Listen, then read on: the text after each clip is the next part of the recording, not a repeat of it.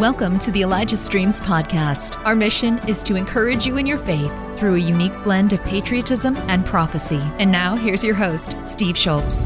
Happy Monday, the 13th of November. Welcome to the broadcast. I'm Steve Schultz, founder of the Elijah List, along with my wife at Elijah Streams that you're watching right now. Welcome to Monday morning. Let's see, what do we want to do first? I want to tell you that tomorrow, that our guest tomorrow is Lou Engle and Jenny Donnelly. Now, they are each working together with the other on this Million Women on the Mall a year from now, but Hands Off Our Kids, that movement, all of that, they're going to be on together tomorrow. We're going to do sort of a round table with those two and talk about what God is doing and knitting their hearts together and their ministry with a joint effort. So it's going to be interesting to hear that tomorrow. So let's see, what do I want to do here? Oh, I want to show you this. Many of you saw that we have invested funds from you to buy to have made bulletproof vests for Israeli soldiers. And I can't remember the exact number, but it's like almost 200 vests we did. And finally, some of the soldiers left us a quick video. They're very short. One shows a soldier wearing it, and he'll thank you for it very quickly. And then they sent us a few seconds while they're showing the surrounding areas of the tanks, Gaza and all of that. So these are the people that, when you see this tank rolling or the Jeep rolling, you'll realize that the people taking the video are wearing the bulletproof vests, even though you can't see it. I don't know if that's because of a security issue or whatever, but they sent this video in. So you can see where your money went to protect the Israeli lives. So here we go with that. Hey, Kurt, thank you very much for the ceramic. Now we are safe. Thank you, and God bless Israel. Very good, very good. It's very heartwarming to see that they are protected because of what we've done for them. Thank you so much for your part in that, very much so. All right, as we come here, we're into the year-end giving, with the last 6 weeks or so of the year, when people think the most about giving their whatever we call it, tithes or offerings or year-end donations. But we want to thank you for thinking about us here at the year-end giving. And we're going to run this spot again where it talks about the process that we go through to find wells. And every 3 days, we found and drilled another well. So here's what that looked like when wells are selected. Here we go with that. Many people do not have access to safe, clean water, which is why we have made it our mission to help change that. It takes time, prayer, and research to identify the right locations for new water wells. As we discover a village that could use clean water, we travel there to get to know the people. We cover a lot of ground and spend countless hours on our way to visit the unclean water sources and back again as we search for the ideal spot for the new well. The exciting part comes next. The surveyor confirms that the water is present, and then the drilling team is mobilized. Water eventually springs forth. The community's happiness explodes, a realization that sets in and know that God has heard their cry for help. Following the completion of the well and the installation of the custom sign, a celebration praising and thanking God is held. Many come to accept Jesus as their Lord and Savior. Destinies are being changed around the globe, one clean water well at a time. Donate online at ElijahStreams.com/donate or mail a check today to Elijah Streams, 525 2nd Avenue Southwest, Suite 629, Albany, Oregon, 97321. I love it. Changed lives. I mean, it's just amazing. Well, thank you so much for your part in this. I know that it blesses the heart of the Lord when you give so much as even a cup of cold water. And here we're drilling, like I said, every 3 days, a fresh water source in Uganda. God bless you for all that. All right, it's time to bring in Johnny Enlow Unfiltered for a Monday morning. Here we go. 1349 hours, declaring it a riot. My message hasn't changed. You are the light of the world. You are the salt of the earth. You must from now on target darkness in your society. We are almost there. The pain is for the awakening. The awakening is for your children. Happy Monday, Johnny Enlow. Good to see you. Happy Monday, Steve. Good to see you. I always look forward to Mondays. It's really good because you've always got some really, heavy's not the right word, rich content. But before we get into what you've got for today, and it's going to be, in fact, anyone that didn't get, it's going to be called, or it is called, God is short-circuiting the Illuminati. So I'm looking forward to that very much so. But you've got something to report.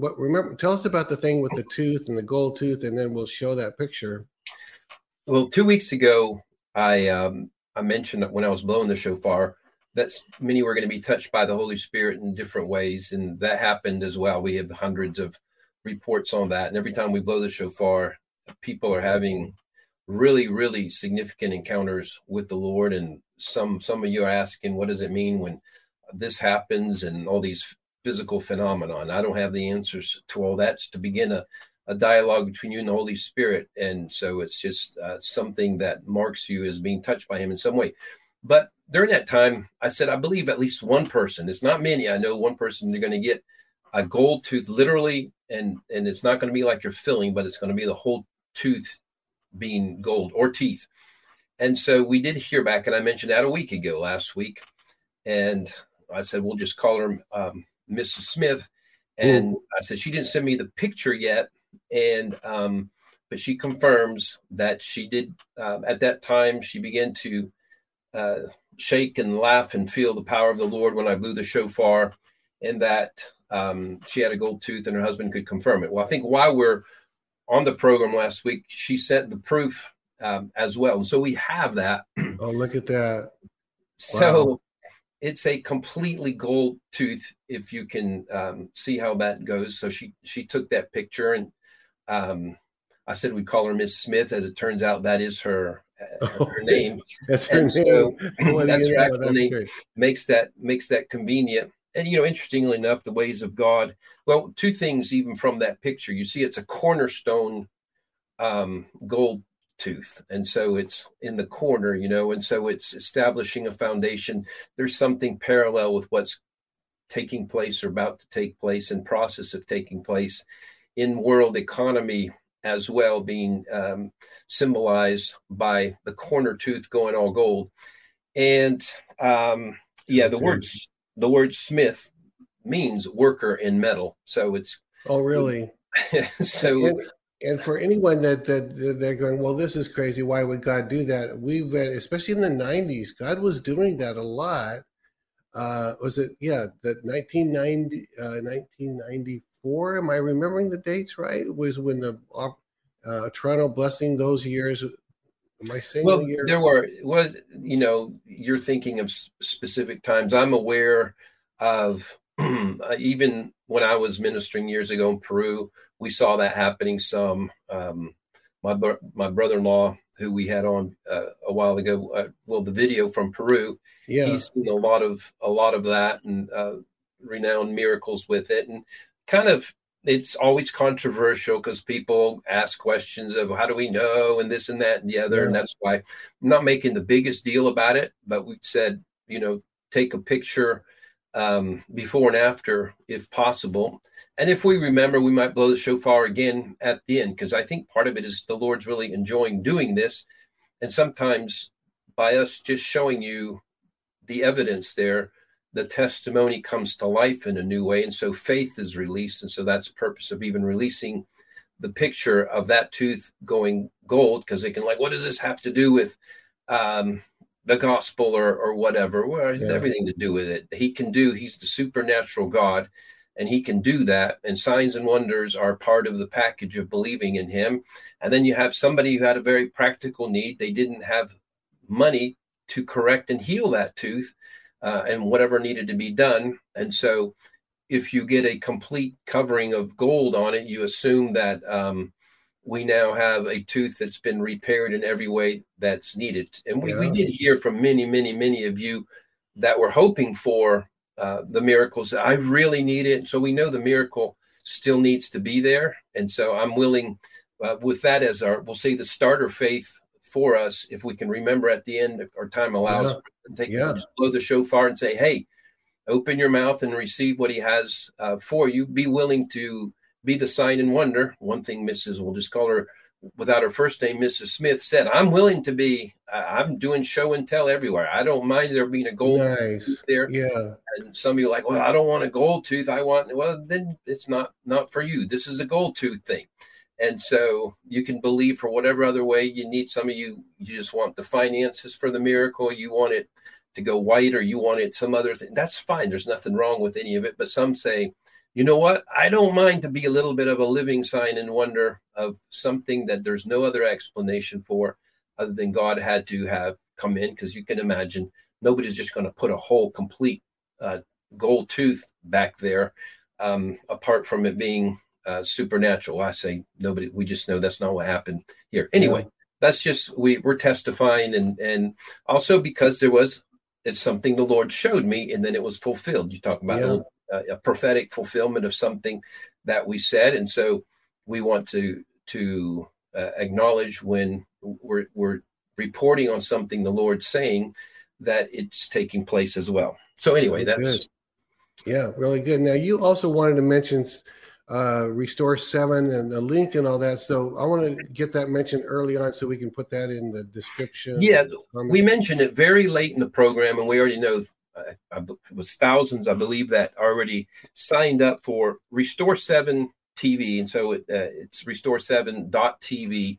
And I just want to ask all of you who can, first of all, you're going to be blessed out of your socks. There's, I can't remember, 35 or 40 presenters of programs. It's a la Netflix, but it's in the sense of there's categories, horror, comedy, whatever else. And so think of it this time as being categories of, mountain of arts and entertainment, mountain of media, mountain of economy. And so it's more examples of what reformers operating on that mountain, new things. And so they're all going to be something fresh and new. And we've heard nothing but great reports from people who have seen it. So this is just the front end of it. So this is not, these are not prophetic presentations. These are people doing different things. And you can go just look at restore7.tv and just go and follow. I forget, I don't have the guidelines in front of me, but you go there and instantly it'll tell you, I don't know what it is, send your email, and that way they can send you the free, there's no charge for it. So it gets to you free, but they have to have a way to get to you. So I think that's how you get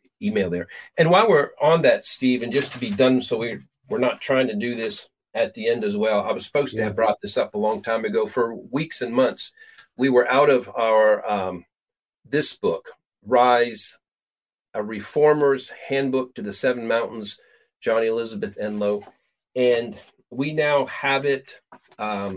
We have it in-house, but we also want to recommend the strongest is for you to purchase it through Amazon. And for those who don't know, I just want to tell you, in the back, this is page 146, 147, there is a chart of all charts. Let's see if we get it close enough. It's so hard. And so you'll see the seven mountains there, and it'll be the seven principalities, the seven archangels, seven faces of God. And really, it's the chart that the whole book's about. And we're not trying to get, if you would purchase it through Amazon. All you have to do is Rise, put Enlow, Enlow, and it will be the top one there. And if you could, especially if you haven't read it, get one, but then your review.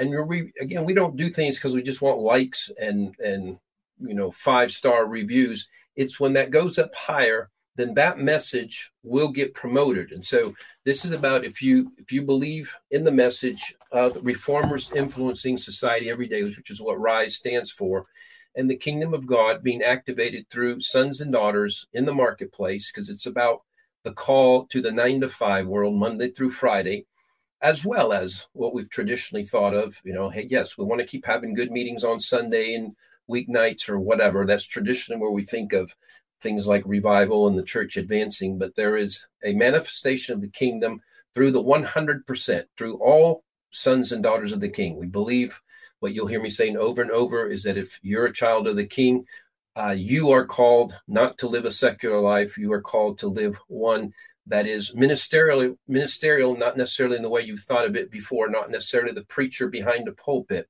but he has a design for you to show up on what is one of the 7 mountains. So that's media, economy, government, education, family, arts, and entertainment, as well as a mountain of religion. I don't know if I did 7 there, but there's 7 of them.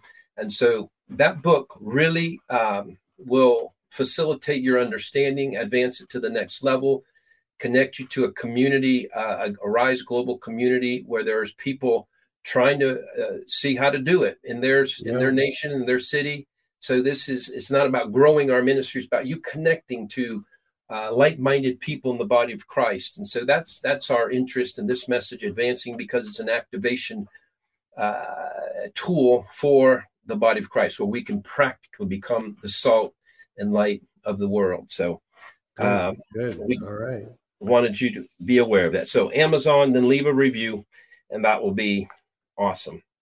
All right. Well, that's and right before we get started on our main topic here, Steve, also just left over from last week, where towards the end of the program, Steve, we were talking just about pastors and abuse and spiritual abuse and all right. how the Lord is dealing with that, and there's much more to be exposed. And just a couple of comments related to that, and just that we have heard. And so for those of you some of you have sent it personally to our Restore 7 email, and some of you have released it through the comments, through the comments on Rumble in different ways, but there's different ones of you telling of your own experiences. And I thought about reading one. I'll just tell, but it really touched. I read it to Elizabeth, and she was like, oh my goodness. And it was a lady in her 70s, and she told her story about how she was both groomed and then sexually taken advantage of by a pastor. And then, whatever, maybe 50 years ago. And it was important for her because she said, I've never told a soul really since it was over. And she's not felt like there was a place in the body of Christ to be able to have that conversation. And so she was just appreciating that. Nothing more she needed done. She just wanted to say that. So if you're listening again, I probably won't be emailing you personally, but just say thank you for your courage and your boldness. And we appreciate that. Been hearing from others as well. And so again, we found out the first time we talked about this, Steve, I think it was a couple of years ago, we mentioned this, and there ended up being scores of cases. And so that's when I realized I wouldn't be able to get into addressing them. It would be a full-time assignment. And there was a question you asked last week as well, Steve. You're like, could it be 30 or 40 or 40 or 50? Yeah, I did. Or churches, what you're talking about? And I said, oh no, it's going to be much more. So I've also heard from many who's like, oh no, how are we going to handle that? Well, let me just help give a little perspective on that so it doesn't sound so daunting. So there are an estimated 400,000 churches in America. Just process that for a minute. 400,000. So if we talked about 40 or 50 pastors out of that group, we'll say being sexually immoral, not just in regular, there's something about being sexually immoral. And then there's when you're actually grooming and spiritually setting up people in that kind of way. And so that's why it's going to be way more than 40 or 50, because if there are 400,000 churches, you're looking at a minimum of 400,000 pastors. And so we also hear that every year there are 15,000 pastors that resign or quit. Either they're forced to quit because of immorality, or they resign, they're burnt out. So that's, again, it seems like, oh my goodness, like we're in crisis mode. But if it's 15,000 pastors, that means 385,000 pastors didn't quit. And so that's just, again, perspective. Yeah. It's not as horrific as it sounds. And so cleanup has to come. And then just something else to balance it. Thanks for listening. The Elijah Streams podcast is made possible by donations like yours. To become a partner, go to ElijahStreams.com/give. You know, it can be easy to start thinking that what happens in the mega churches defines Christianity. It does not. And I actually did a little, I knew more or less the numbers, but I did a kind of I'll say deep dive research just to get confirmed I was on the right track. And only 0.5% of all churches in America are mega churches. And by mega church, that means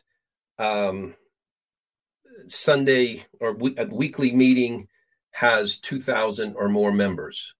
So that's 0.5%, means 99.5% of all churches are not the mega churches. Oh, so, that's a good perspective, isn't it? Yeah. See, that is a better perspective. And then, so there's we'll put it the Joel Osteen, Rick Warren, I don't know, Andy Stanley caliber churches. They have the super mega churches. There's something over 10,000 members, and those that are in that niche. There is 0.1% of all the churches in America are that. And so there are a total of, let's see where I had that written. There's a total of 700,000 Americans attend weekly in those meetings. So 700,000 total in, we'll say, the mega church caliber, that where it has the famous names that we would all know. And so again, it tells us 99.9% are not of Christianity is not really that. And so we don't want to, again, I have to remind myself that when I begin to investigate and hear too much and hear back too much from that camp, you could think 90% of America's mega churches and there's only 10% of the other. No. It's not even the other way around. It's an entirely different story. And in that, a couple more things, Steve. Yeah, I mean, but your point there is really well taken. And this is, you're good at perspective, because when you said many more than 50, I'm thinking, oh, this is overwhelming. Well, it is if you're in the middle of it, I suppose. But you're saying the vast majority of churches are not going through this, I guess, if I'm saying that right. Yes, that, and we're not also saying that it's only, the problem is only in the mega churches, the problem of immorality and compromise, but they are the ones simultaneously most targeted by the enemy, because they represent a lot of people and they're kind of the media faces of Christianity. And they're the most targeted, we'll say, by deep state, by compromise. They will have the ones, I just will tell you, that's going to come out at some time. Our mega pastors are targeted, probably without exception of the ultra mega, they are targeted, and they're targeted. They look for some level of compromise that they have evidence of, and then they use that as a hold on them to demand of them more things. And so that's going to come out, but it really does not define Christianity. It is something that's happening at that level. For instance, this was kind of a surprise to me, Steve. I think you'll find it interesting as well, that there are 177,000 churches in America that average 60 worshipers. Oh, wow. So, it's very small. Yeah. And so they represent 10.5 million people. Well, and so that group of churches, we'll say average size 60, they represent far more than all the mega church categories put together. The mega churches put together above 2,000 on, they represent around 3 million people. And so just the churches where the average is 60, they're triple in numbers, that group. And so, and then if you go, I'll just say a couple of them, 105,000 churches that average 100 to 499 members. So, that covers 30 million more believers in the groups of churches up to 500. But one of the most interesting numbers comes from the fast growing house church movement, home and house church. And I looked at best I could. It's hard to get the numbers because those in the movement like to fluff up the numbers, and those that are anti the movement or try to, war against it by saying it's less than it is. But based on a sociologist report, and really several of them, there are about 1.5 million home churches, house churches in America. Wow. 1.5 million. And now think about that. If there's just 20, and it's really hard for them to come up with real clear numbers on it. But if only 20 per house church, that would be 30 million people. Really? Wow. And that would be more than all the 177,000 churches. Wow. Plus all the mega churches. Yeah. So that's huge. And if there's, we'll say if there's 30 people per house church, that would be 45 million people. So when we're talking about mega church things and famous Christian things and famous church things, we want to understand we really are talking about the periphery as far as numbers, as far as influence, and, the best-selling books and the ones that, again, because they do make deals with deep state individuals where they're allowed to advance, they're given money and they're given openings that aren't given, we can obsess with them more than need be. Might as well throw in good news again in these reports is that China has 10 million house churches. Wow. And again, if it's 20 people per, that's 200 million. If there's 25, that's 250 million, which would at that point kind of exceed even the number of Christians in America, Christians that are meeting. Wow. And and that's not to be forgotten in the overall picture of what God's doing to intervene on planet Earth.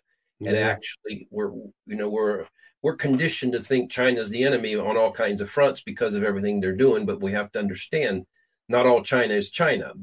We have probably 200 to 250 million fellow believers in China, in general, much more dedicated in their worship of the Lord than us as well, not to forget that.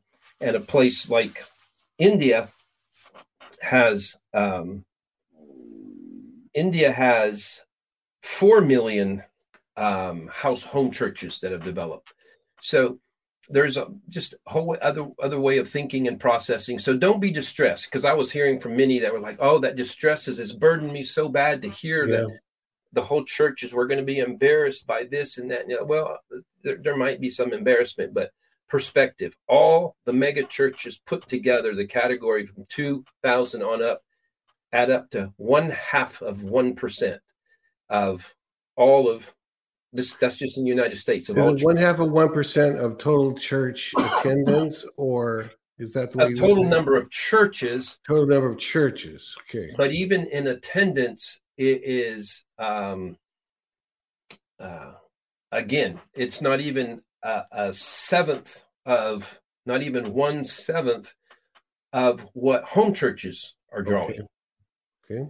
And so, and of the total, I haven't figured out what the total is, but if it's 1/7 even of what are meeting in homes, like people, those of you in a house church movement, you haven't thought of that, but you far exceed the numbers of those that meet in mega churches. It's interesting. I used to live in Bible Belt, Dallas, Texas, Dallas, Fort Worth, and you drive, there's a church in every corner, and it's a huge church on every corner in Dallas, Texas. So you'd kind of tend to think that's where the majority of the people are on Sunday mornings, but you're saying when put across the board, not so, right? No, and the trend is going that way. Mega church, even those who say a mega church is their church, they have dropped from 95% who attend regularly to like 59% who attend regularly. It's dropping. So you find, and we're not trying to glorify the house church as opposed to the mega church. There is the two small problems as well as the two large problems. And so the enemy. By the way, just give me a line. What do you mean too small problem? Is there such a thing as too small? Yes. So part of too small is there's no program for our kids. We can't bring our kids here. Got it. And then there's like not practical. We don't even have enough room to sit there, or we have too many people for where we're trying to meet. And then you still find, say the downside of a mega church is, well, you can hide there. Nobody knows you. There's no relationship. Even though more and more mega churches are doing a better job of creating small group, structures. And so they've made a huge adjustment in that in the last 10 years, and they're doing a much, much better job. But in small church, there's the people who don't like all that. There's too much knowing of each other. And there's, I've been there. I mean, you've been there. I've been there. Well, back in the vineyard movement, especially the early days, if you were ever part of a church plant, and I was part of a couple of them, everybody is so committed, and you have to commit. Then there was no time off, and you can feel like everybody's in your business. Yeah. Oh yeah. That I see. I get it. So there's fellowship and communion. There's people like, I feel alone, and so that's one side, and then the other side is like, I feel like I have no privacy at all. And so depending on the nature of that, and we'll talk maybe another time, go into kind of a healthy church dynamic looks like, whether it's in a mega or whether it's in a very tiny. Yeah. And I'll just give the one, this would be we'll say the free point right now is, it's going to be bad if you have a narcissist, if you have a leader of a church, whether he's the point person in a house church or whether he's the senior pastor. If he's a narcissist, and I know that's subject to interpretation as well, but if he is, then everything below that in the church is not going to be so good. And that's whether you're in a tiny church or a big church. And so that's just a starting point there. So anyway, it's interesting. They call these the home church people. They call them the Dunners.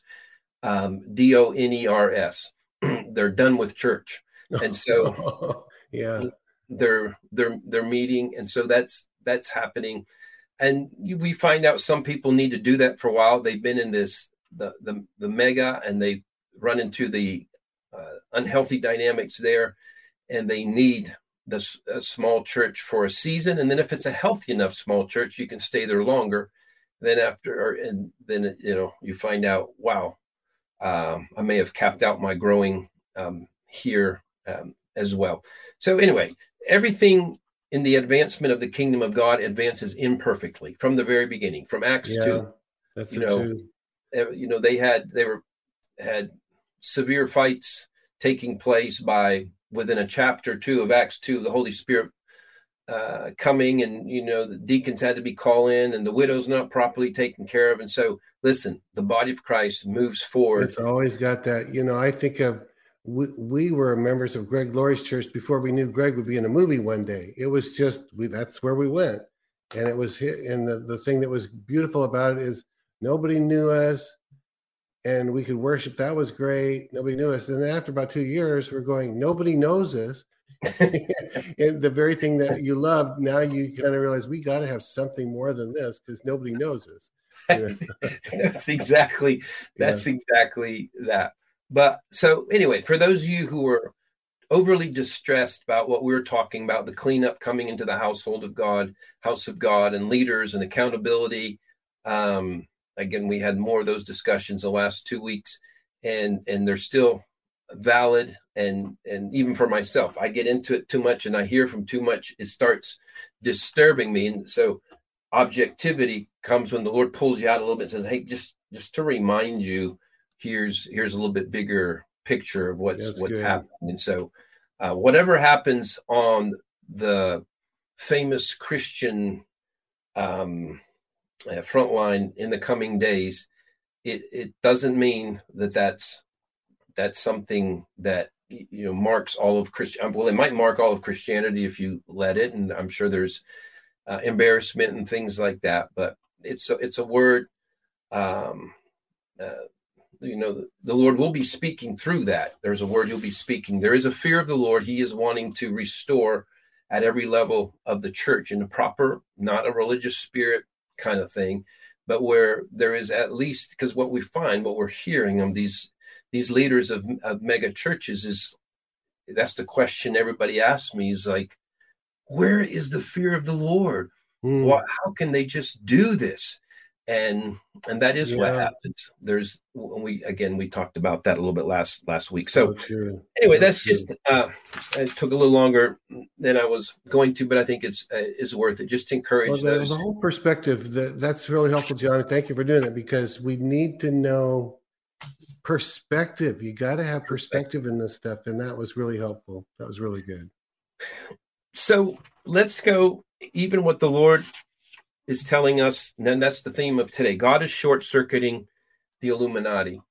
And so in that, I'm going to hit some details, and I think they're basically unarguable, but often we find out nothing's unarguable. But Depends on how bad you want to argue, right? I feel like there was one or two things we were going to clarify from last week, Steve, but I can't remember what they were. I was going to say, okay, maybe somebody said you shouldn't have said that. I was like, okay, whatever, you can have it. There's some, and I can't remember what it is right now. But we cover so many bases. So here's the detail. So the Illuminati was founded by a man named Adam Weishaupt, Weish Haupt, Adam Weishaupt, and it was founded May 1st, 1776. This is not when he was born. Really? 1776, huh? Okay. So that was good you picked that up quickly, Steve, because it's like, what else was going on there? We have July 4th, 1776, independence, the Declaration of Independence. So we're looking at the timing of the Illuminati, and people try to figure out how does Illuminati and Freemasonry work. Well, Freemasonry precedes Illuminati, and Freemasonry was a secret society, but it had already, again, whatever sinister connotation just being a secret society has, but there is no doubt that Adam Weishaupt, as Illuminati founder, we'll tell you a little bit more about him, he actually became a Freemason, I believe sworn in 1777, just the next year. So he wasn't one before then, but he decided to infiltrate and use Freemasonry to recruit for his master plan that he had. So this is how they work together. So Adam Weishaupt was he was a Jesuit. He was a Jesuit. It's another thing, a Jesuit law professor. And by that you see that's a Catholic deal, right? A Jesuit. So he was a practicing Catholic. Is that what you're saying? Besides, the Jesuits were not just Catholic; they were an activist branch that is also secret society in its origin. And what specifically took place at that time, Adam was mad that the Pope disbanded the Jesuit order. So they were controversial in how and the power that they wielded, et cetera, et cetera. And again, I believe since that time, the first Jesuit Pope has been Pope Francis. So really? He's the first one? Yes. I didn't know that. He's either the first one or the first one in a long, long, long time, long enough that they'll either say the first one in the century. Again, one of those details, somebody will say, no, he's not actually the very first one, but he keeps being listed as the first one. And I think he is the first one that actually made it. So it's something that a Pope disbands Jesuits, and you now have a Pope who is a Jesuit. So that's how things have shifted. So what Adam Weishaupt, his revenge was planning and executing the French Revolution. So that's a big deal.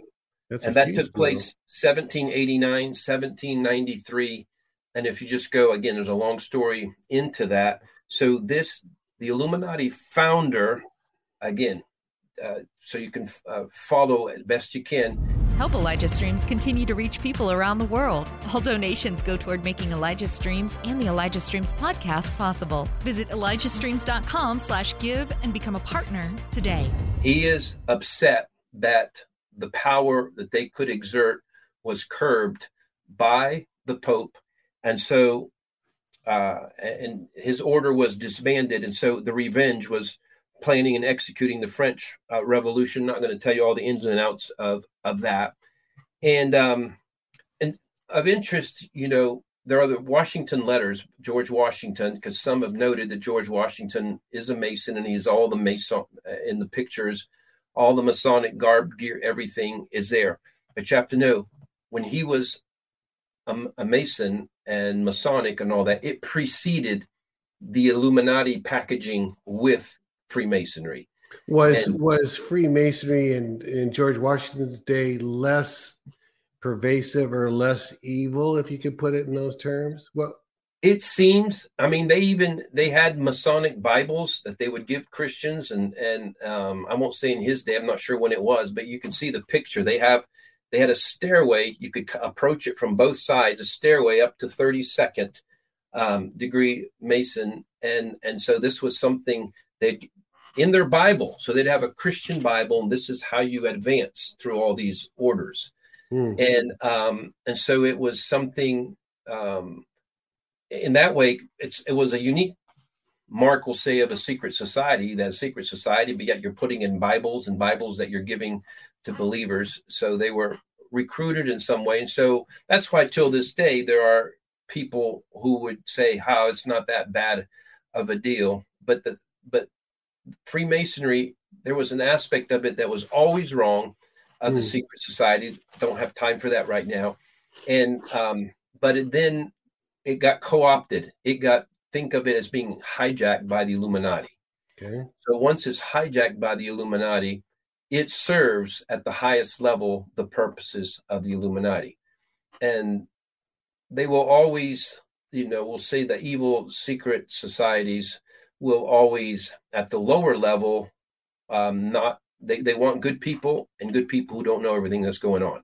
And that's how they get the mass. And then at the top is where they're making the plans. And so what I was going to say, George Washington was warned. There are the Washington letters where he was warned. Somebody was telling him specifically about what Adam Weishaupt, and that he was starting this thing called the Illuminati, and that in that the goals of it were to eliminate world religion. There's a way where you say we want there to be peace, and so we're eliminating world religion. But it was much more than that. We won't take the time to go there. So and so George Washington, there's these letters back and forth between a leader and George Washington. So he was aware of it and being warned of it. And if you hear about it, Thomas Jefferson spoke semi-warmly of Adam Weishaupt. He's just like, well, he seems that he's entertaining philanthropist or something like that. He called him, but he didn't really know him. But let's move on. So Adam died in 1830, and next in line was Giuseppe Mazzini, and he mentored Albert Pike. So this is where it gets to the important part. Albert Pike is big deal, big known. The Masonic Illuminati movement more resonates with him as the big name, we'll say, I believe, than Adam Weishaupt. And Albert Pike, what's different about him? He was an avowed Luciferian. So Adam Weishaupt, we're not sure exactly. You mean he openly, purposely worshiped Lucifer? Yes. When you say, okay, so everyone knows what that means. But he was mentored by the man who followed Adam Weishaupt as leader of the founder of the Illuminati. And so Albert Pike launched a plan again, for everybody to keep track. Pike comes from Adam Weishaupt. It's Illuminati leadership. And so he's now the leader of the Illuminati. but an avowed Luciferian. He launched a plan to promote Luciferianism, and specifically by causing disillusionment with other religions. So that was the strategy, was how do we get people disillusioned with the religions that they have so they'll be open to Luciferianism. And Luciferianism, well, that's ultimately Illuminati, illumination. He's, Lucifer in Spanish, it comes out easier. Light is luz, and illumination and Luciferian, it's all about enlightenment and all that kind of stuff. So out of it, this is where it takes us to an important part in this discussion. Albert Pike, the Luciferian leader of the Illuminati, in 1871, and we'll get back and make a note just on that. Yeah, right there. Okay. Right there, you picked it up again. He set up a strategy. Well, he wrote a letter in 1871, basically for his followers, on 3 world wars that were to take place. And they were set up as strategy. And so we do want to notice, especially we're going to get into the fact of these 3 world wars. We've had 2 of them, and I've been getting people asking me about Albert Pike's 3 wars, and it looks like we're following him, to the letter of the T of the letter, to the letter of the law. We'll put it that way. And so to the T, we'll mix up to the letter of the law and to the T, and we'll put it there. But this happened in 1871, and it doesn't share how it coordinated with, but we understand that the United States ceased to be a republic in 1871 because of war debts. We were sold over essentially to the Rockefellers and the Rothschilds, who were connected. You connect Khazarian mafia, Illuminati, Luciferianism. These things all began to be connected, and it's just interesting. Because Grant's the one that helped sign that over. Was he himself a Luciferian? Is it known? I don't know. I don't know that. I know there's a part of it from a pragmatic approach. Governmental leaders like, well, we're bankrupt, and they were bankrupt, and so we need an out, and so we can't tell the people what the out is. And so whether it was sinister or they thought it was pragmatic and that they were going to take care of it later somehow or whatever, it's a possibility. I have not done the deep dive on Grant himself. And so, but we'll just say a strategy to create 3 world wars. But I want us to hear what the 3 strategy. This is, again, 1871, the same time where U.S. lost its sovereignty, that President Trump has brought back and will be showcased before the people. Because remember, the title of this is, we're not praising the enemy, what he's done, where this has to go before we're done. So if this part's depressing you, remember to stay to the end. It's how God is short-circuiting the Illuminati. And good. But here are Albert Pike's 3 points to 3 wars that he called for. And to remind you, this Illuminati group was already powerful enough to execute a French Revolution plus many more things, and really been involved in all world wars since then in a key way. So he wrote, again, this is a letter, and it basically accepted as a legitimate, genuine letter. The ones that challenged, for those you say, no, that's been challenged. Well, it was even addressed, as somebody said, it was addressed on the side even in 1890 about this letter from Albert Pike, and was it legitimate or not? And there was even a comedian that began using it as part of his humor back in 1890. But here's the deal. Whoever it was, they have executed that plan to perfection in what the intent is. And so it seems like it's been very, very intentional and legitimate. World War I, the strategy was, and this is what he wrote essentially, I'm not reading it verbatim, but World War I was to be the first war. He didn't call it World War I. He called it the first war, was to be brought about to permit the Illuminati to overthrow the Russian czars and to make Russia a fortress of atheist communism, which could then be built and used to destroy other governments and in order to weaken the religions of the world. Now, for those who understand history and give you timetable, World War I, again, he wrote this 1871. So World War I started in 1914, 1918. So you're looking 40, 50 years after that we have the Bolshevik Revolution, 1917 through 1923, where Lenin comes in, and it was not a revolution of the people at all. And Lenin comes in, and the czars and their families and the whole Tsarian, any chance of it continuing was eliminated, seemingly at that point. So they're destroyed. And literally the Bolshevik Revolution starts in February of that year, 1917. And by November, they're fully in power. Back to what was the plan? The first war was to be, again, there's like overlap. The Bolshevik Revolution, 1917, 1923, World War I, 1914 to 1918. These things are happening at the same time. For what else is happening at the same time? Spanish flu, 1918. And through sinister means, similar to what they have tried now, the vaccination actually was killing the millions. It wasn't the flu that was killing the millions. Is that true? That's true. I didn't know that. Yeah. Wow. And so best we can tell, a lot of evidence for that. So we see them going after the same thing, weakening the nations, depopulating, and actually accomplishing. And for those who don't know, when I mentioned it was to overthrow the Russian czars, that's what they did in that timetable right around World War I, and make Russia a fortress of atheist communism. I can just tell you, grew up being in first grade, second grade, third grade. That's what we knew. The reputation of Russia, it is the source of atheistic communism, source of all evil in the world, et cetera, et cetera, et cetera.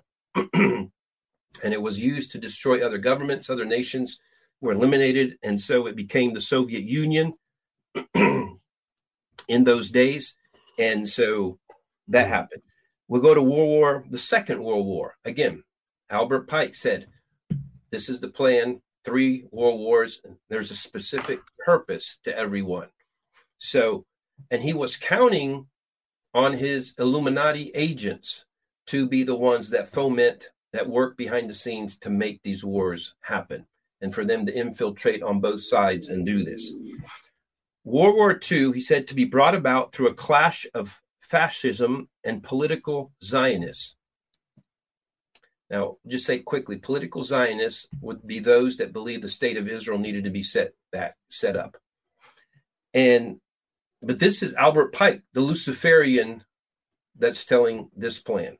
The purpose is that official Nazism be destroyed and political Zionism be strong enough to institute a sovereign state of Israel and Palestine. I just have to that's a little bit of a bomb. Let that settle in. So you're saying the plan before the war itself was to create a state of Israel? That it is the head of the Illuminati that wanted there to be a sovereign state of Israel and Palestine. Because we've assumed the only one that wants that is the Lord. Well, right, and we assumed. I thought they were so mistreated during World War II that out of deference to Israel, who had suffered so greatly, they gave them their land back. That's the way I understood it. Right. We'll just tell you, this is just we're not telling from the Lord's standpoint what He's doing yet, but we're just telling you the purpose of World War II. Albert Pike wrote about 1871, and he wanted his Illuminati people to be part of fomenting this and making it happen, and it seemed like they did. What was that official Nazism be destroyed, and that political Zionism be strong enough to institute a sovereign state of Israel and Palestine. During World War II, international communism must become strong enough to balance Christianity. This is part of Albert Pike's plan. Think of North and South Korea, where you have, it gets stopped. Communism halfway, through a nation at the time, or East and West Germany. There's communism gets stopped. So he wanted there to be, for international communism to have gone far enough outside of the Soviet Union that it balances Christianity. And but listen to this part, which would be then restrained and held in check until the time we need it for social cataclysm. It's kind of scary. Yeah, it is. When you think of how planned that is. So based on what I'm telling you, Albert Pike's 1871 vision, not a vision of supernatural vision. This is straight out planning on how to socially engineer the world towards Luciferianism through planned steps, diabolical, demonic steps. And it was known that he was very much in the occult and connected diabolically. And there's all kinds of the practices we would connect with bloodletting and all that, human death and trafficking and sex trade and all that that's part of the picture there as well. But we want to see that the first two world wars, World War I, World War II, accomplished exactly the two objectives that he wrote about in 1871. So that's why people are concerned, the ones that look into this. And we're doing what we're doing. We're not just saying, the Lord's strong and mighty. He's going to take out Illuminati, and he's greater than that. And, I've done those things too. And it's true. But we're actually going to look at this thing right in the face up close and say how bad and horrible it is, and still tell you how God is one-upping it in a big way. World War III. So his was his plan, written 1871, World War III, to be brought about by Illuminati agents fomenting war between political Zionists and leaders of the Islamic world. The war must be conducted in such a way that Islam, the Muslim Arabic world, and political Zionism, the state of Israel, mutually destroyed each other. With the church, with Christians feeding and fanning the flame. Assuming, and they would be motivated by their perspectives on a coming rapture, and it connected with Israel, their view on how Israel was going to be the biblical standard of Israel. And so this was why he needed to keep the Christians around in order for them to fan this flame that would destroy state of Israel and destroy the Muslim Arabic world, Islam. So if you don't know what's going on right now, there's like 15 warships in the Mediterranean, most ever since 1945. And there is all kinds of statements coming from all kinds of nations. And the enemy is clearly trying to make this go into a world war. You can see this is what the enemy is trying to do, for there to be a fulfillment of what Albert Pike was saying, and how the church would be, again, key in fomenting this war and assuming that this heads, like the more this battle goes on, they secretly don't want the battle to end, because that means the rapture is going to delay more. And if they can fast forward it more, then Israel becoming who she's supposed to be somehow happens with it. So I know making some of you uncomfortable hearing how pronounced the plan was and how well they've affected it, but stay with us. So the rest of what he wrote, 1871. Meanwhile, world nations on one side or the other would divide, fight, wear down physically, morally, spiritually, and economically. That the whole world would have to pick sides and be worn down in the process. And it would ultimately lead to disillusionment with Christianity, which would then, in his view, because he's a Luciferian, they would turn to Lucifer. They would turn to Luciferian. They would, on the one hand, have experienced such brutality and savagery that the world, this was part of what was supposed to be showcased in these battles, is such brutality and savagery that the world recoils from that and goes in the other direction, and that there would be a turning away from Christianity because there's so much despondency among Christians, because neither the rapture nor Israel, as told biblically, was evidenced. And so the compass was lost. Thanks for listening. The Elijah Streams podcast is made possible by donations like yours. To become a partner, go to ElijahStreams.com/give. So it's important we talk about this right now, because literally this is what's going on right now.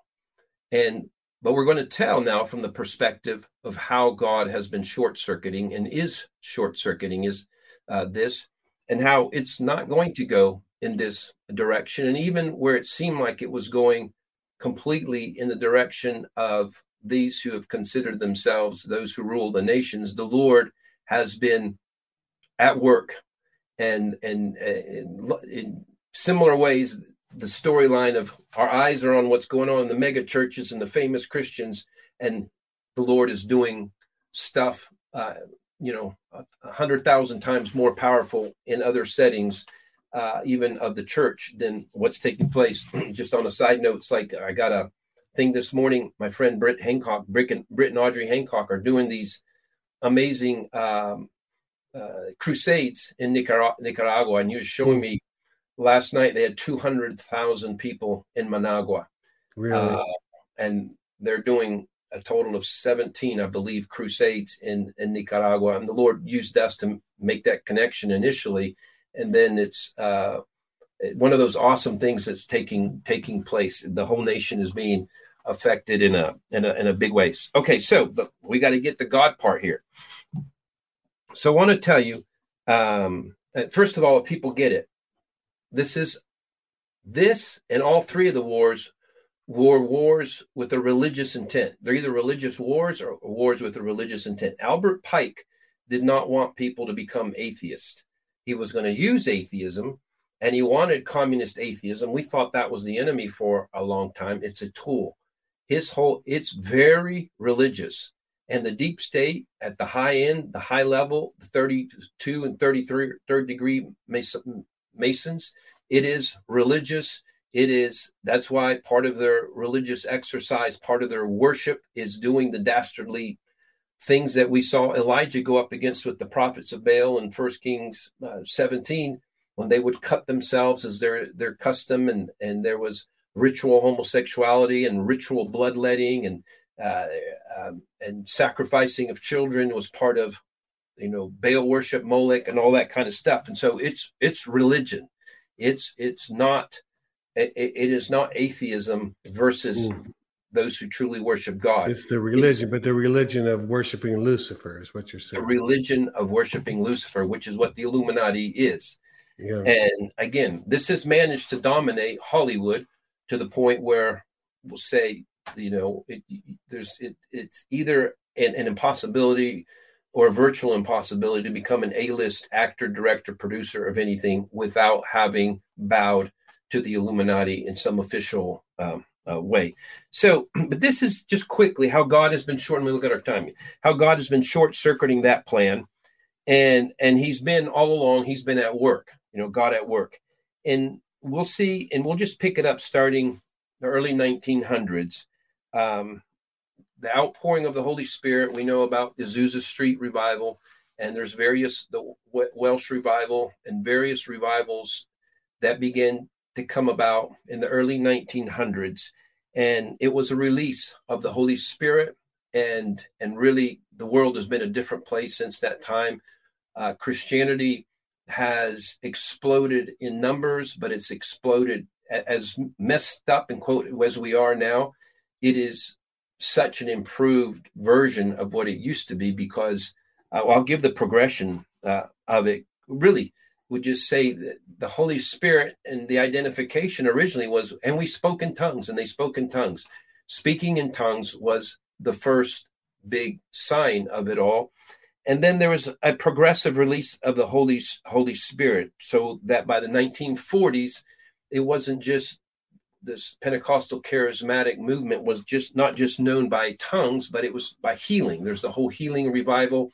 And there was a time in America in the 40s that you might be 100 evangelist healing evangelists in their tents on the same night, all across the nation. And many people aren't aware of that. And then we explode into the 1970s, where the gifts of the Holy Spirit, kind of the charismatic movement, really kicked off. It would be called Pentecostal more before then, and then charismatic, which was about the charismas, the gifts of the Holy Spirit. So not only does he want you to speak in tongues, not only want to heal you, but all the 9 gifts of the Spirit mentioned in Corinthians, they are for believers today. And so that began to be something that grew. And then 1980s, progressive restoration in some level. Again, the restoration has always been messy and imperfect of everything. Yeah. Very beginning, the fivefold ministry, apostles, prophets, evangelists, pastors, teachers. Who did I forget? Apostles, prophets, pastors, teachers, evangelists. Yeah, then we got 5. I think you got it. I said them in so fast, I think. So, and then we'll say and for me, I'll say 2008. Really, it's 2006 where the Lord began, where he gave me my portion of the 7 mountain revelation. So people know that theme had been identified, 7 mountains by Bill Bright of Campus Crusade and by Lauren Cunningham of YWAM. And I didn't know about it at all. And I really, even when the Lord, because it was one night in August 2006, where it, or was it, I think it was 2005, 2006, August. I know it was in August. The Lord said, Johnny, I'm going to show you what you've been asking me for. And he began to show me this 7 mountain reveal, 7 mountain message, just like the children of Israel had 7 enemy nations, the Hittites, Jebusites, Girgashites, etc. 7 enemy nations. So there are 7 enemy nations where you have promised land. And this is where you step into being transformers of society, where you're not just getting people saved, but actually society is reformed. And so that's where he went to the 7 areas we identified earlier: media, economy, government, education, family, arts, entertainment, as well as the mountain of religion. And so the Holy Spirit began speaking that to me. And we would look at it now just being an expansion of the kingdom message, because that's what it is. We would call the word kingdom has been used all along, but kingdom at one time just meant people got saved. Then kingdom meant, healing is there as well. Then kingdom meant, people get prophetic messages as well. Then, kingdom is for all the gifts of the Holy Spirit. But we still had everything kind of put into weekends and nights, our free time. The kingdom showed up in our free time. That's what I call even traditional revival, is where the kingdom of God shows up in our free time. What the 7 mountain message is where the kingdom of God shows up in the 9 to 5 world, in every area of society. That the kingdom of God was not just designed to show up in our free time. It was designed to show up in our intentional time. And it wasn't supposed to just be carried by the 3%ers, the traditional ministries, but it was to be carried by 100%. That if you're called to the mountain of government, if you're called to the mountain of arts and entertainment, the mountain of media, economy, et cetera, all these 7 mountains, you are in fact an ordained minister by him. You're designed to be one who carries anointing, presence, solutions. So we'll see.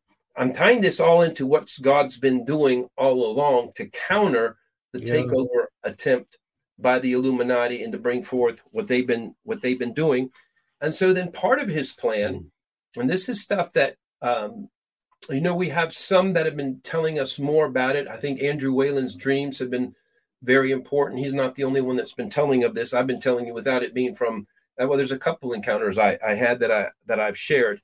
But part of, because how is the Lord, the question is, how is God short-circuiting the enemy's plan in the midst of this? And there have been, and the Lord spoke that again to me as I was writing the notes. He's like, believe me, there have been true intercessors and true prophets. And just like it's easy to think that everything's only happening in the known world among the famous, it says there are unknown intercessors, unknown prophets.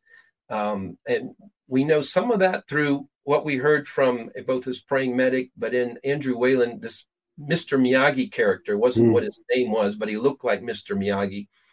And he identified as having been working with the Patriots, we'll say military white hats, for some time, and that there are others. And the Lord says for decades, he's had true intercessors, true prophets, And this whole Q plan, the Q plan is a real plan. The Q plan is something connected to God. It's connected, even Q, when he would reveal, he would pray, and he would say, put on the whole armor of God. And so that was input that was coming in even through intercessors and prophets, that this thing had to be waged at a spiritual level as well. On those Q posts, are you saying the literal Q posts, they had some of those, like put on the whole armor of God? Those were in there? Multiple times. Okay, cool. Multiple times. He would put Ephesians 6 and put it and says, don't forget. And then he would say over and over, this is a battle between good and evil. Good. This is not Republican versus Democrat. This is not left versus right. Yeah. This is not this versus, this is sheer. And he would tell, the more that this comes out, you're going to understand this is Lucifer versus God. And this is what this program is about as well. We're telling you, yeah, Lucifer has laid out a plan, just like he laid out a plan for Jesus to be put on the cross. And then he found out his excellently executed plan not just backfired, but was actually the very source of his losing forever because of what Jesus did on the cross. But so there is, just want people to understand it. I assume, well, it's already come out in some measure. It'll come out more. We have had godly men and intercessors and prophets, real intercessors, not because they have a huge following, not because they have a lot of prophetic smoke, not because they have a lot of likes, not because they can manipulate media, real things. And they've been there actually for decades in some capacity or another. And somebody will give testimony to that. Somebody wants to tell me about that. Well, and I think there's George Mueller, and then there's Reese Howells, Man of Prayer, where he would fight world wars on his knees, right? You're talking about that kind of thing that's been going on, where these world wars are actually being stood against by sometimes sole individuals in their prayer closet. I don't know if that overstatement or is that really happening? It's not just that it happens as well. More of it happens there. More of it happens there. This parallel to the conversation from earlier. We're focused on mega churches, 0.5%. We're ignoring small churches and home churches, and we're looking at a much larger group of people and influence capability there as well. We're often looking at the wrong things. There's a need to look again, see where God is actually at work and been at work. And you see, even biblically, it was usually, he became famous, but there was David. Nobody knew, Saul's like, well, who is this guy? And so there's a lot of who is this guy, but then they say something that draws the attention. Anyway, they're at work.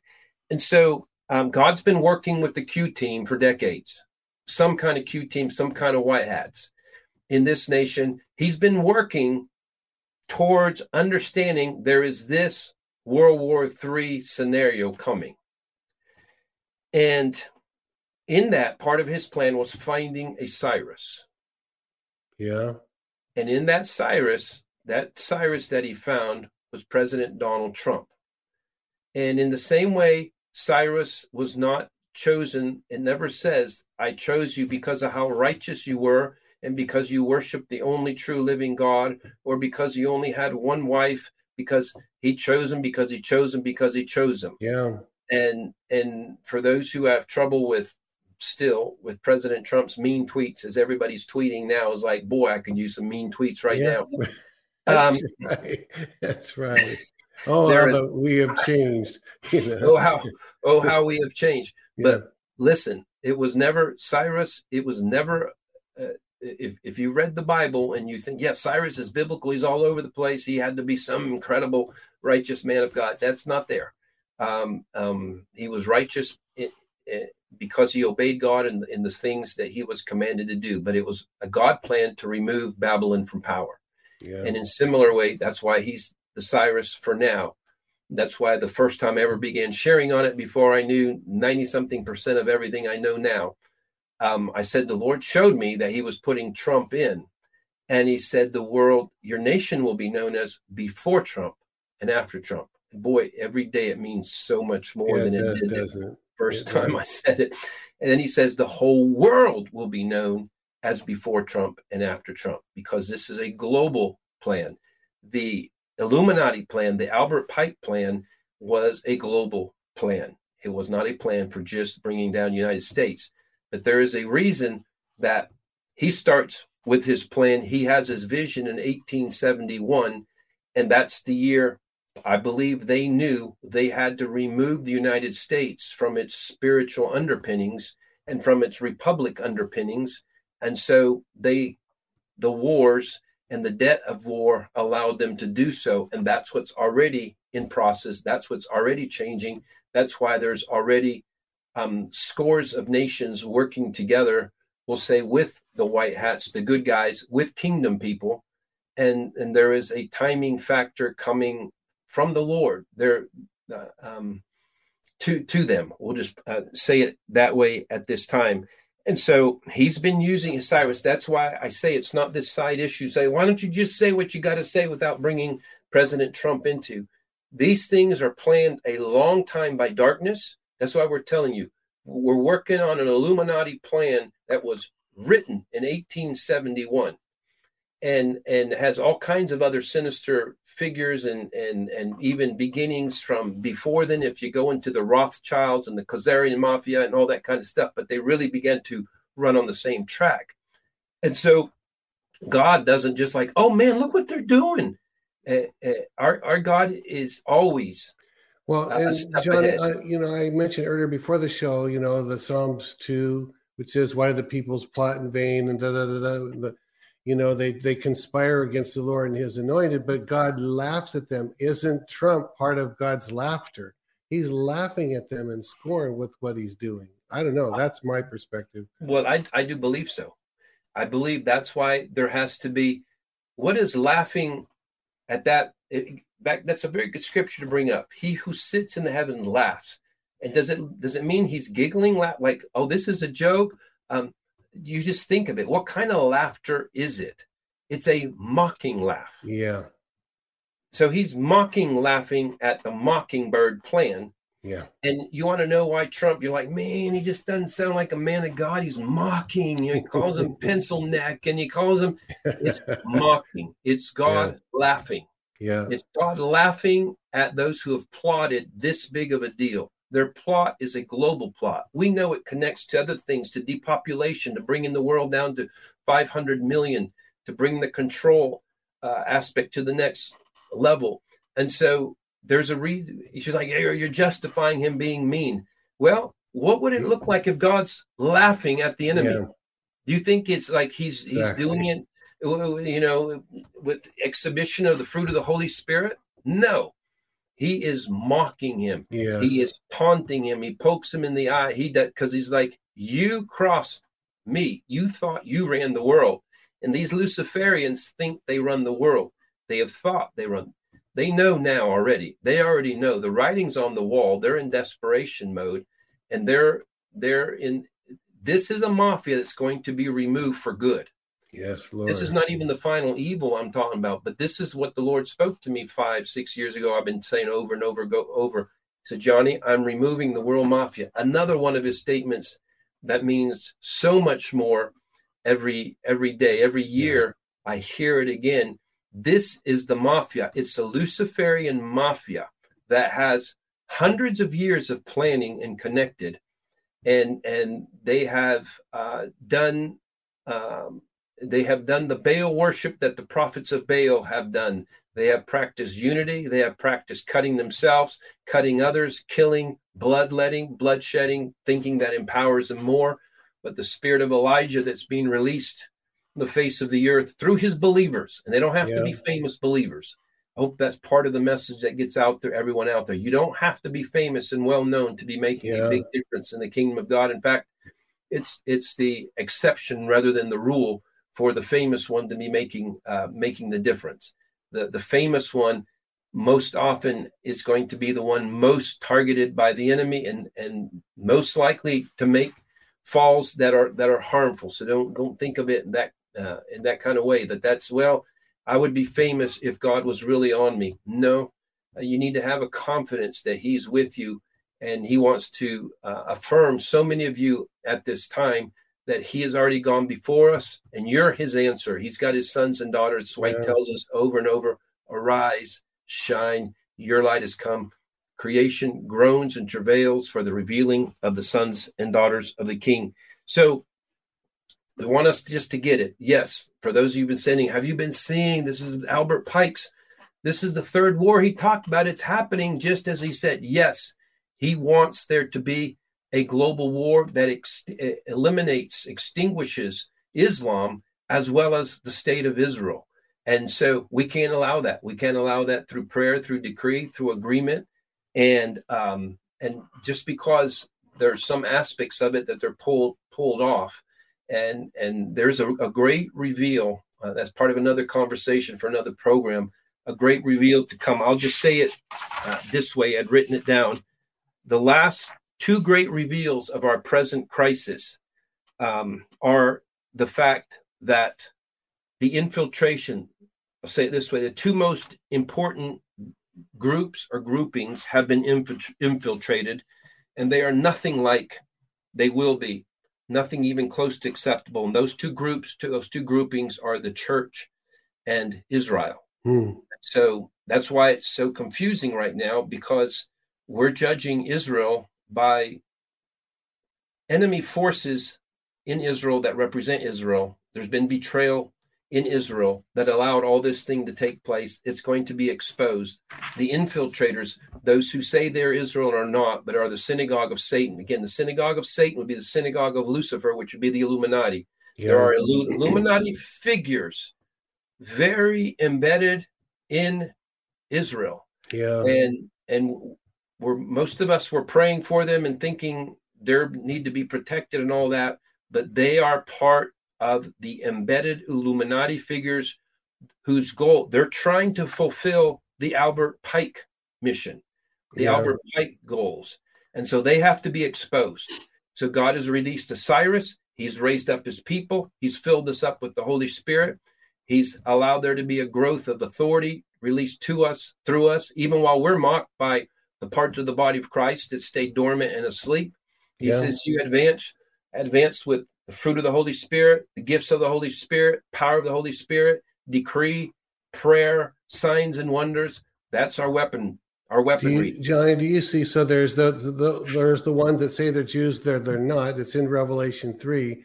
That's being brought to the surface. But does literal Israel, the ones that are Jews, are they still going to manifest from within the state of Israel that we know of? Or what do you have to say about that? Are they still going to emerge, even though they were put there, maybe even under false pretenses in some cases?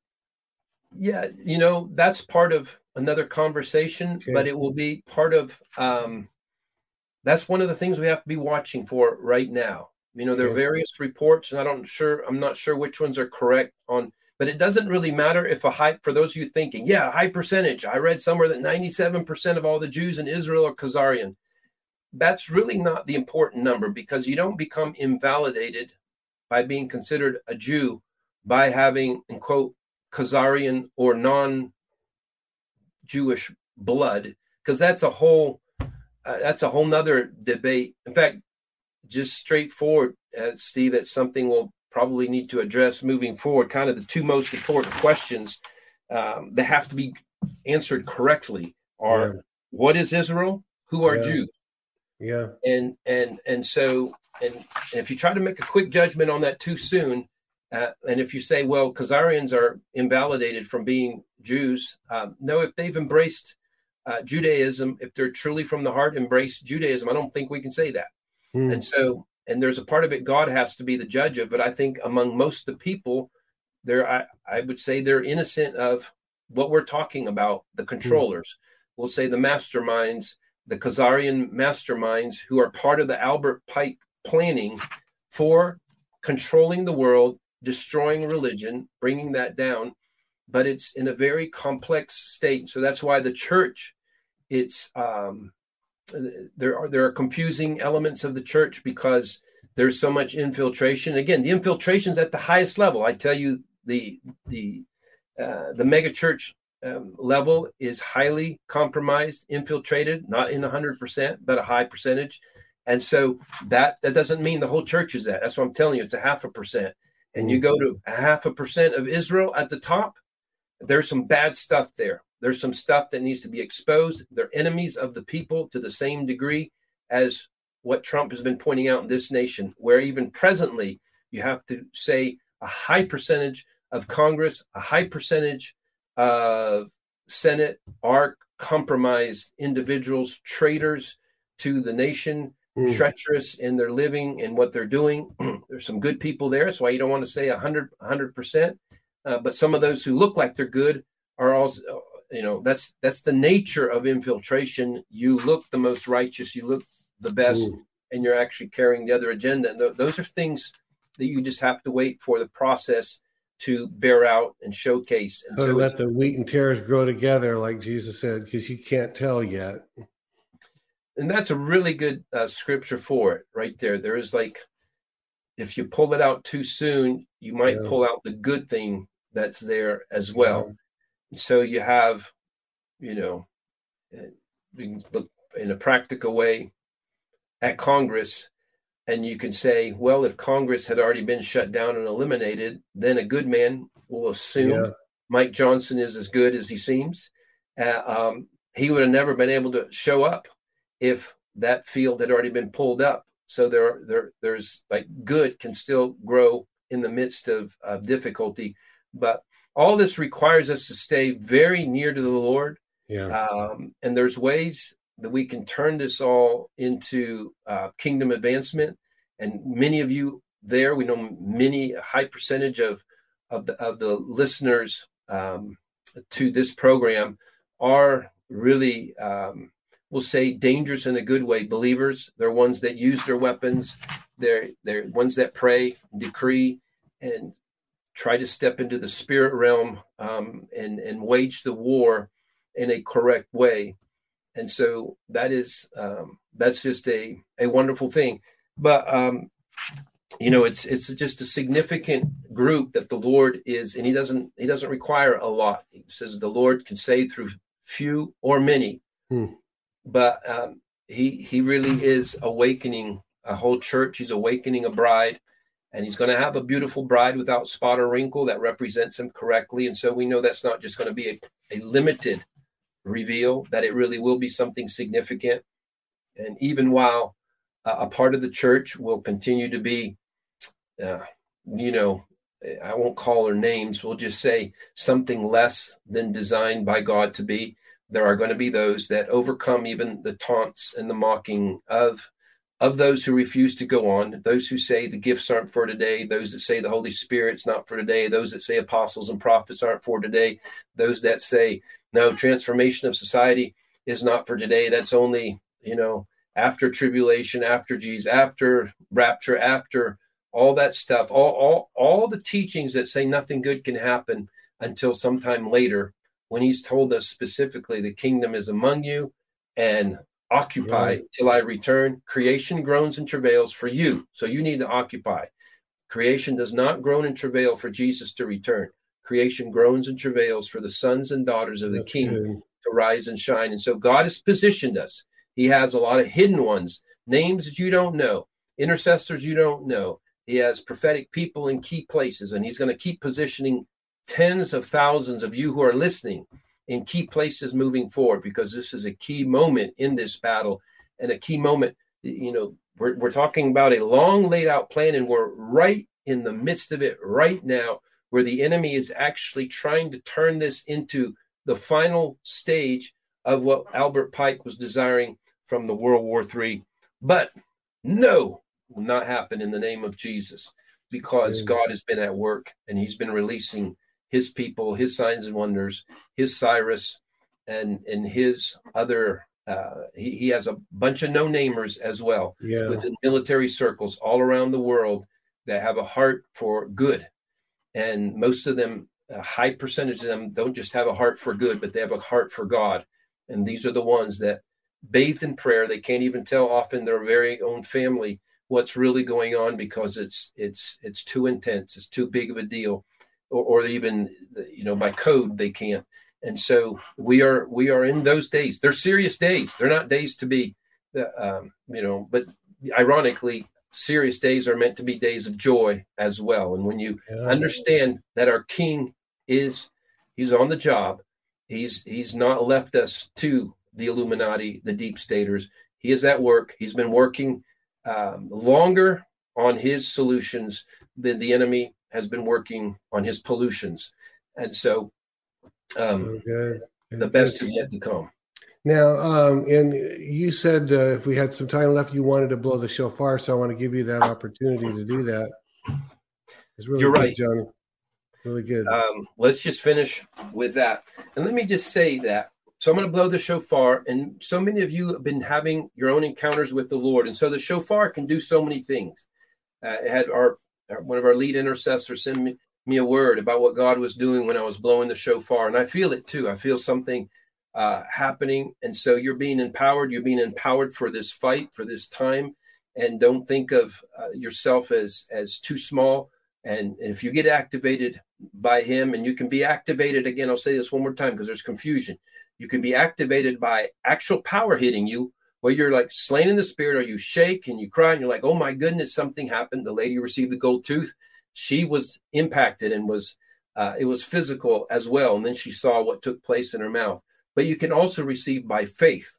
Yeah. And by faith, it means you hear it and you're like, something inside you goes, I have just been activated. And you tell yourself that because your faith has been triggered, and you want your faith to be triggered because that's the call, is to be advanced. Without faith is impossible to please God. So when I blow the shofar, though, we want to, I feel like the Lord's still on this phenomenon of the gold teeth. And I would like to get many more reports, testimonies. I feel like there's somebody in Michigan, and there's like on the left side of your mouth, there's going to be 2 teeth that are going to go, at least 2, that are going to go completely gold. Wow. And I would love that to happen and us to get a picture of that as well. But this thing needs to grow exponentially, be part of the phenomenon of God at work. It lifts our perspective of who he is and what he's capable of. And then you ask yourself, the next question is, if he can come into your teeth and if he can put gold there, change, it's everything he does is to tell you something else he can do. And so just like I saw that the gold there is like, it put it in a cornerstone place, like he is setting the cornerstone with gold at the corner of it. This is the new world economy with gold at the corner of it. That's also being ignited at this time. But we better get this done. So Holy Spirit, as I blow this shofar, I ask you to release signs and wonders and miracles. Anoint your sons and daughters. Lord, I ask that those who want this gold miracle in their mouth, that when I blow this shofar, that you would touch them in a powerful way. So I just want to ask you, if you're one of those that needs that and are open to the gold tooth or teeth, that you just open your mouth and be in a position just to receive as I blow the shofar.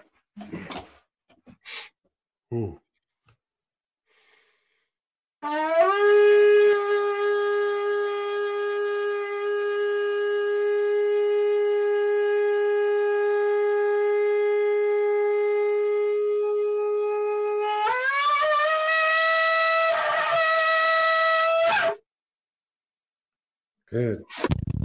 Wow. You blow that good too. You got a good,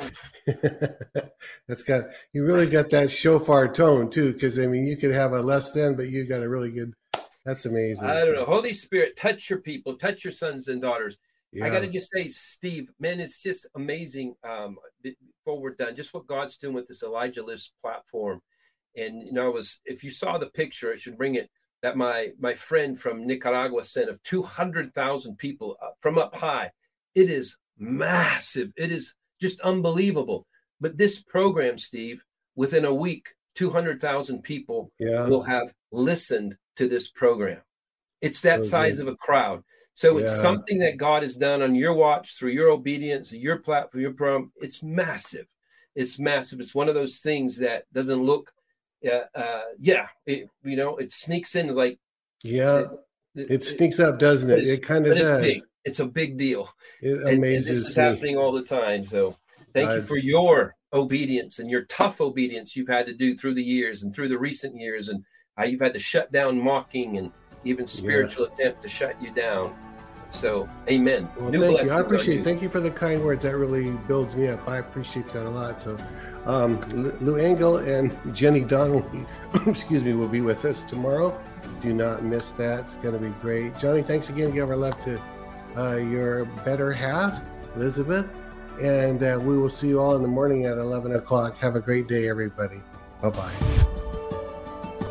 This has been Elijah Streams. Thanks for listening. For more episodes like this, you can listen to the Elijah Streams podcast at ElijahStreams.com on Apple, Google, and Spotify. Join us live every weekday at 11 a.m. Pacific Time at ElijahStreams.com on Rumble and Facebook. Elijah Streams is part of Elijah List Ministries. Go to ElijahStreams.com/give to become a partner today.